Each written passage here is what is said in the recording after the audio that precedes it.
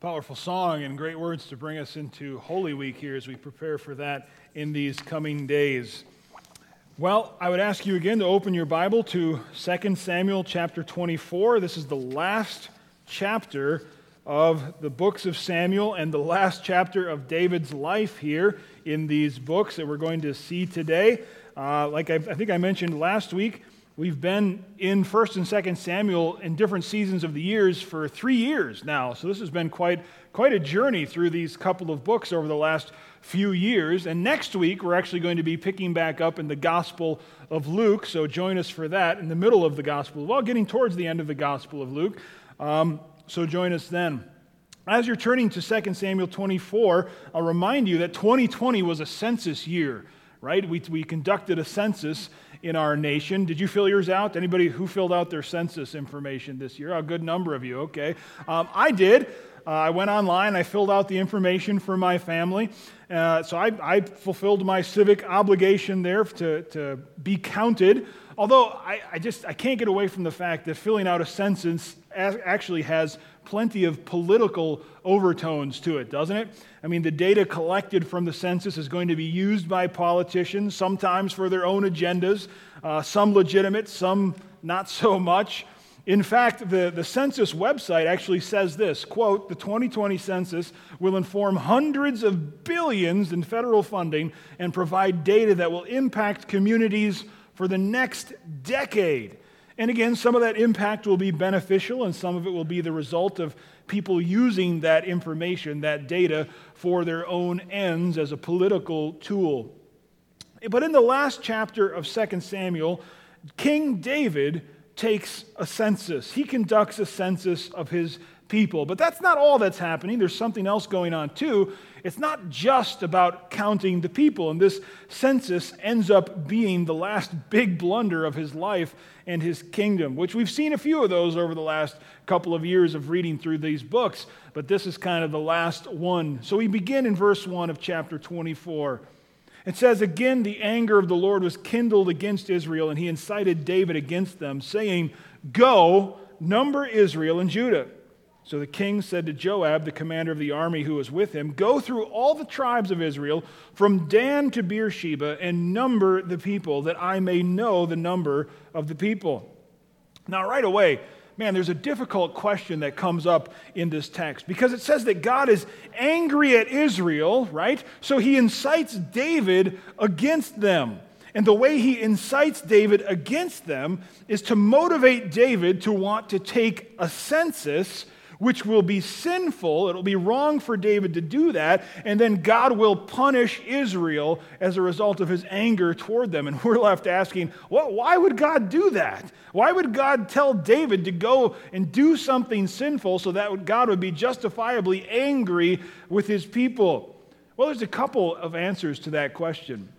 The first is that God allowed Satan, potentially, to take advantage of David's pride. If you read the parallel account of this chapter in the books of Chronicles, you will find out that that's very much what is said there, is that Satan seems to be taking advantage of David's pride, and so he gets him to do this census, which he knows is going to anger God.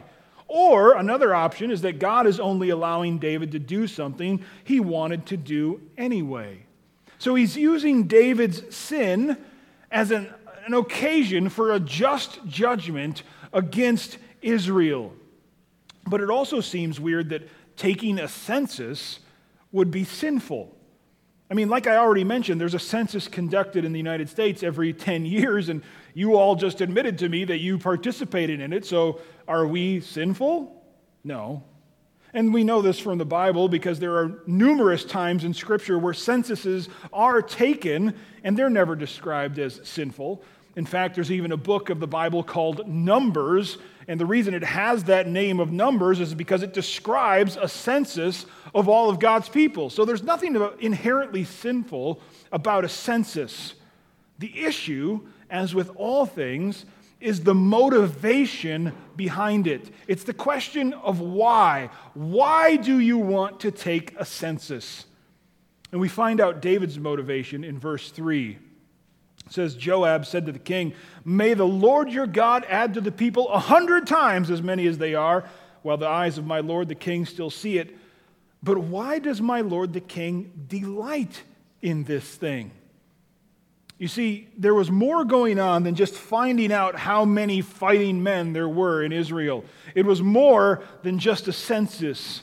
It was a heart issue, because it says that David delighted in the potential number of fighting men that he had. He wanted to count the size of his army and to use that data to quantify his own power and greatness as a king. In other words, the bigger the army is, the greater and more powerful king he is. So by counting his fighting men, David was saying, I want to put a number to my greatness. I want to quantify it and put a number to my greatness. So David counts because of his pride. He wants to see how many men are in his army so he can feel good about himself, good about his strength and his supremacy in the world. See how powerful I am? Just look at the size of my army. That seems to be David's motivation here. And we hear that and we think that's maybe foolish or immature. But is it? Is it really? Don't we do the same thing? Let me ask you, how many Facebook friends do you have?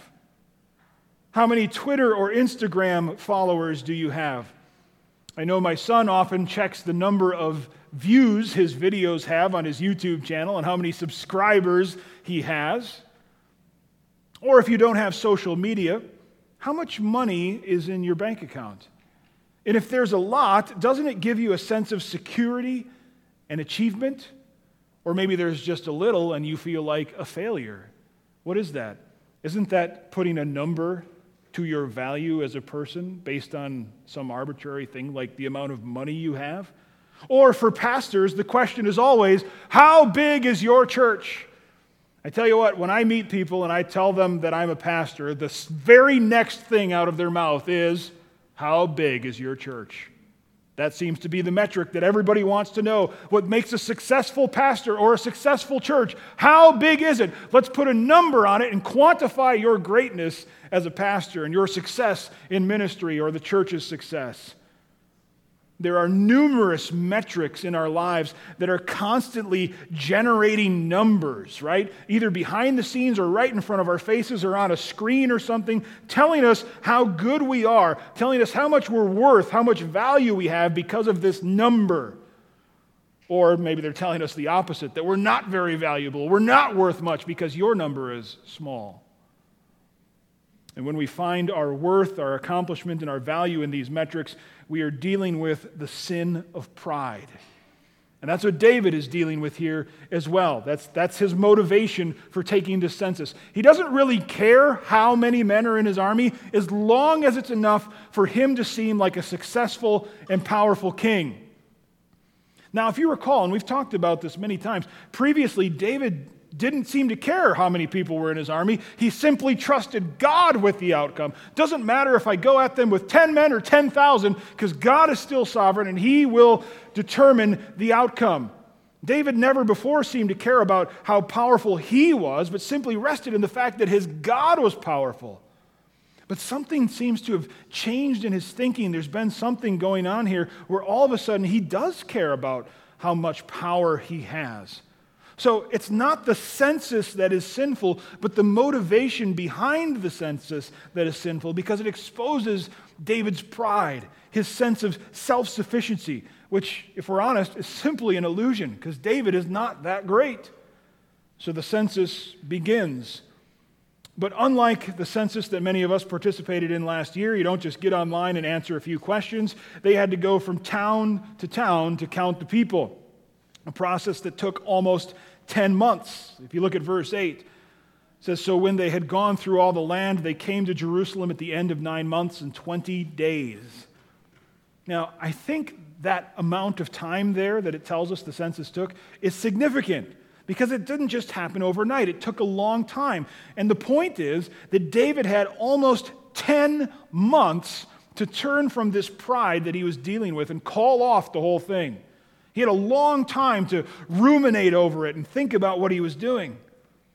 But instead of turning from his pride, he let it keep going. And after 10 months, the results are in. In verse 9, it says that there are 1.3 million fighting men in Israel. That's a heck of an army.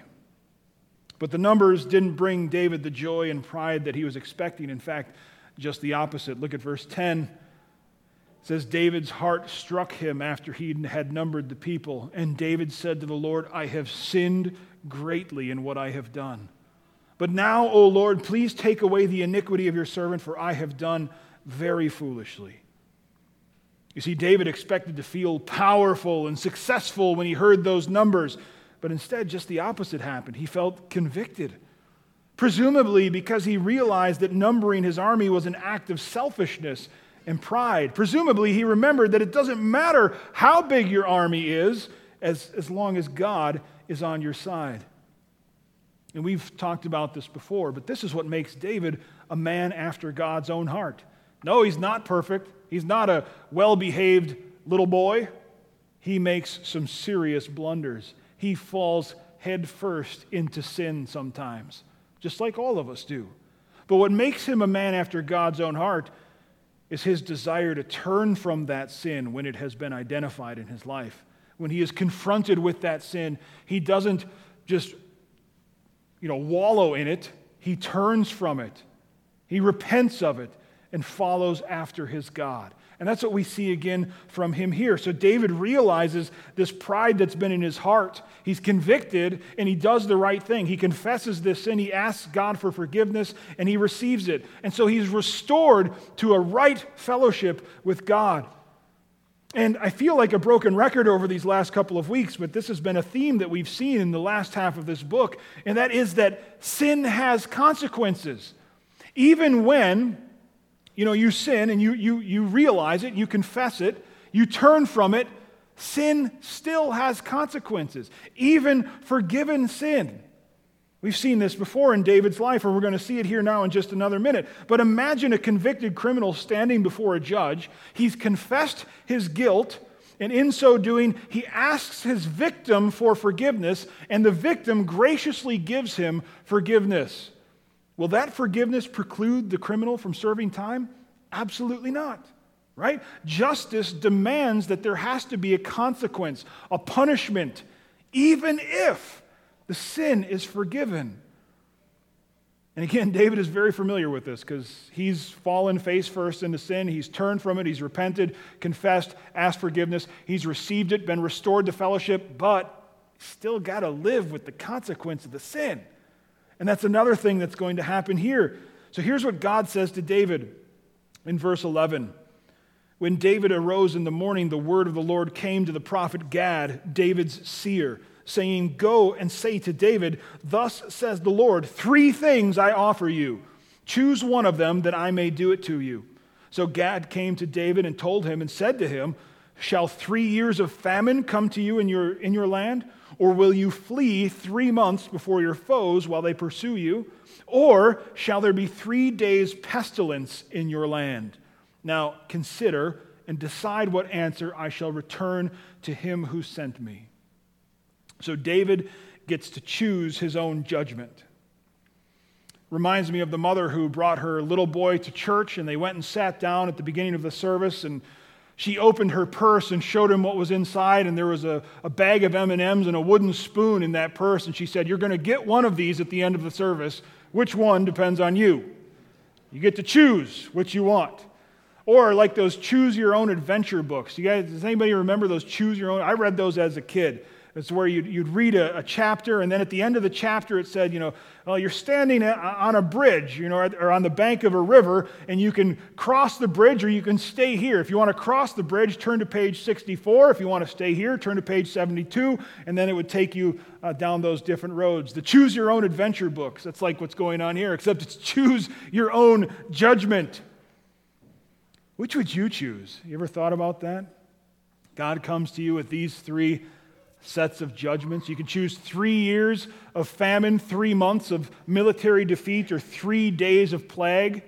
Man, which would you choose? I'm glad that's not a choice that was ever put to me, because that would be a very difficult decision.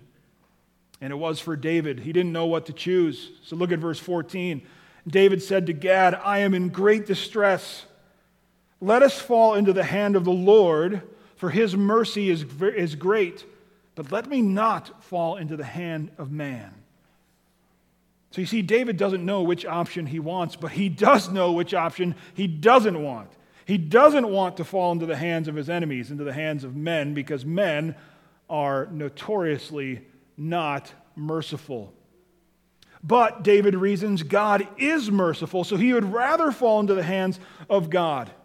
Now you'll notice here that the text doesn't say whether David preferred the famine or the plague, just that God is sovereign over both and that in his mercy he will be kind to them, even in judgment.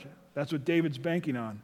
So that's what happened. Verse 15, the Lord sent a pestilence on Israel from the morning until the appointed time. And there died of the people from Dan to Beersheba 70,000 men. 70,000 Israelite men died as a result of this plague.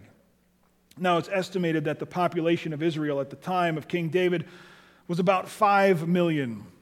70,000 deaths, just to give you some context, compared to what we've been going through for the last year, 70,000 deaths means a fatality rate of 1.4% among the entire population of Israel, which is many times higher than what COVID-19 has been for our entire population, which is about 0.15%. But this plague in David's day seems to have only affected males, which means that about 5.3% of all males in Israel died as a result of this plague. 5.3% in 3 days. 3 days. 70,000 men dead. That's a much more deadly plague than anything we have experienced in the last year. And this is just too much for David to bear. If you look at verse 17, then David spoke to the Lord when he saw the angel who was striking the people and said, "Behold, I have sinned. I have done wickedly. But these sheep, what have they done? Please let your hand be against me and against my father's house." Isn't that what you'd expect a good king to say, a good king to do? That's another reason why David is a man after God's own heart. And he's a picture of Jesus. He's concerned for his people, just as the Lord Jesus is. But David is devastated by these deaths, so much so that he prefers that the judgment would fall upon him and his family. Then verse 18, we read these verses earlier. Gad came that day to David and said to him, "Go up, raise an altar to the Lord on the threshing floor of Araunah the Jebusite." So David went up at Gad's word, as the Lord commanded. And when Araunah looked down, he saw the king and his servants coming on toward him. And Araunah went out and paid homage to the king with his face to the ground. And Araunah said, "Why has my lord the king come to his servant?" David said, "To buy the threshing floor from you in order to build an altar to the Lord so that the plague may be averted from the people." So David and this guy, Araunah, haggle a little bit about buying the threshing floor. Araunah ultimately just wants to give it to David, but David insists on paying for it because he doesn't want his worship of God to cost him nothing, which is a concept we could have a whole nother sermon on, just on that one concept there. But the end result is in verse 25. It says, David built there an altar to the Lord and offered burnt offerings and peace offerings. So the Lord responded to the plea for the land, and the plague was averted from Israel. So David had originally planned to put Israel's fate in the hands of God because he knew that God is abundant in mercy. So he buys this threshing floor from this guy, he builds an altar, he pleads for mercy, and God gives it. If you jump back to verse 16, it says that when the angel stretched out his hand toward Jerusalem to destroy it, the Lord relented from the calamity and said to the angel who was working destruction among the people, "It is enough. Now stay your hand." And the angel of the Lord was by the threshing floor of Araunah the Jebusite. Now, it's not insignificant that the angel carrying out God's judgment on Israel stops at the exact place where this altar is. That is the place where God's justice and mercy meet, where God's justice ends and his mercy begins. God sent this angel to carry out his judgment and justice. And right there at the threshing floor, his mercy is shown as the judgment comes to an end. Now, there's an interesting question about this threshing floor. After all, Gad, this prophet, tells David to go and buy that land from this Araunah, the Jebusite guy, and to build an altar on it, and so David does, right? And that is where God's judgment comes to an end and his mercy begins. Now, why did God choose that spot to build an altar? Why did God choose that spot for his justice to end and his mercy to begin? Why not somewhere else? What's so special about this place? After all, it's owned by Araunah, the Jebusite. This guy's not even an Israelite. He was one of the original inhabitants of the city of Jerusalem before Israel ever came in, and he's still there. Well, his people are still there. What's so special about this guy? What's so special about his threshing floor? Well, to answer that question, we need to go kind of back and forth in biblical history. First, let's go back in time. The threshing floor of Araunah was located on Mount Moriah. Does that name ring a bell? It should.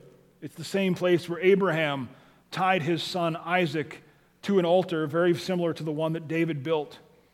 And there on that same mountain, more than 1,000 years before David was born, God's justice and mercy meet. God's justice in requiring Isaac as a sacrifice and his mercy in providing a ram to take Isaac's place.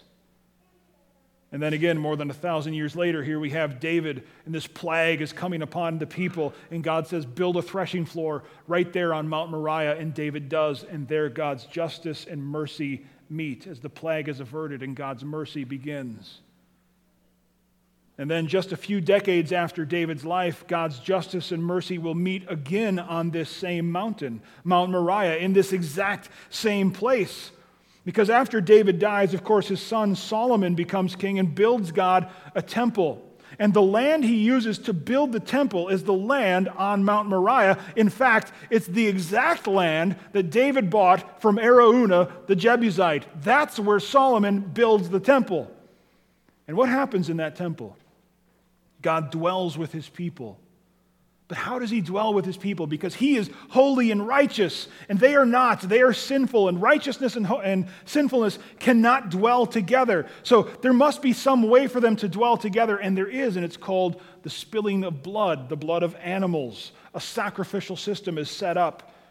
And so animal after animal after animal is killed and killed and killed for years and decades and centuries. Because in the book of Hebrews it says, without the shedding of blood there can be no forgiveness.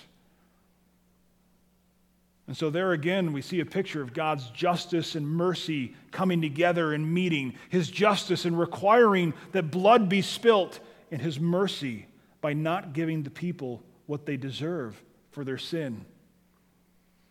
So Solomon builds that temple where God's justice and mercy meet right there on that spot. And then about 400 years after Solomon builds the temple, Israel is carried off into captivity, and the temple is destroyed. But after 70 years of captivity, the Israelites begin to return to Israel from captivity, and as they do, they build a second temple. And guess where they build it? In that same spot, on the threshing floor of Araunah the Jebusite, where God's justice and mercy meet. And once again, it becomes a place where God's people meet with him. And sacrifices are offered to atone for the sins of the people. And then, about 500 years after that, a man named Jesus walks the earth. He's the sinless Son of God. He has come to lead a perfect life and to die as the perfect sacrifice that would once and for all time bring God's people into fellowship with him. There'd be no more need for animal sacrifices to stave off God's wrath. Instead, he would bear the full force of God's wrath for sin. He would shoulder God's justice by himself. And in his death, God's mercy then could be given to all those who would believe. They took this man, Jesus, outside of the city of Jerusalem to nail him to a cross. Do you know where that was? Mount Moriah. the place where God's justice and mercy meet. The place where Abraham offered up Isaac, but was given a ram to offer in his place. The same place that David erected an altar to stave off the plague that God sent on Israel. The same place that Solomon built a temple to offer sacrifices to stave off God's wrath and receive his mercy. The same place the Israelites, hundreds of years later, would build a second temple to offer sacrifices to stave off God's wrath and receive his mercy. And now, the cross is the symbol of the place where God's justice and mercy meet.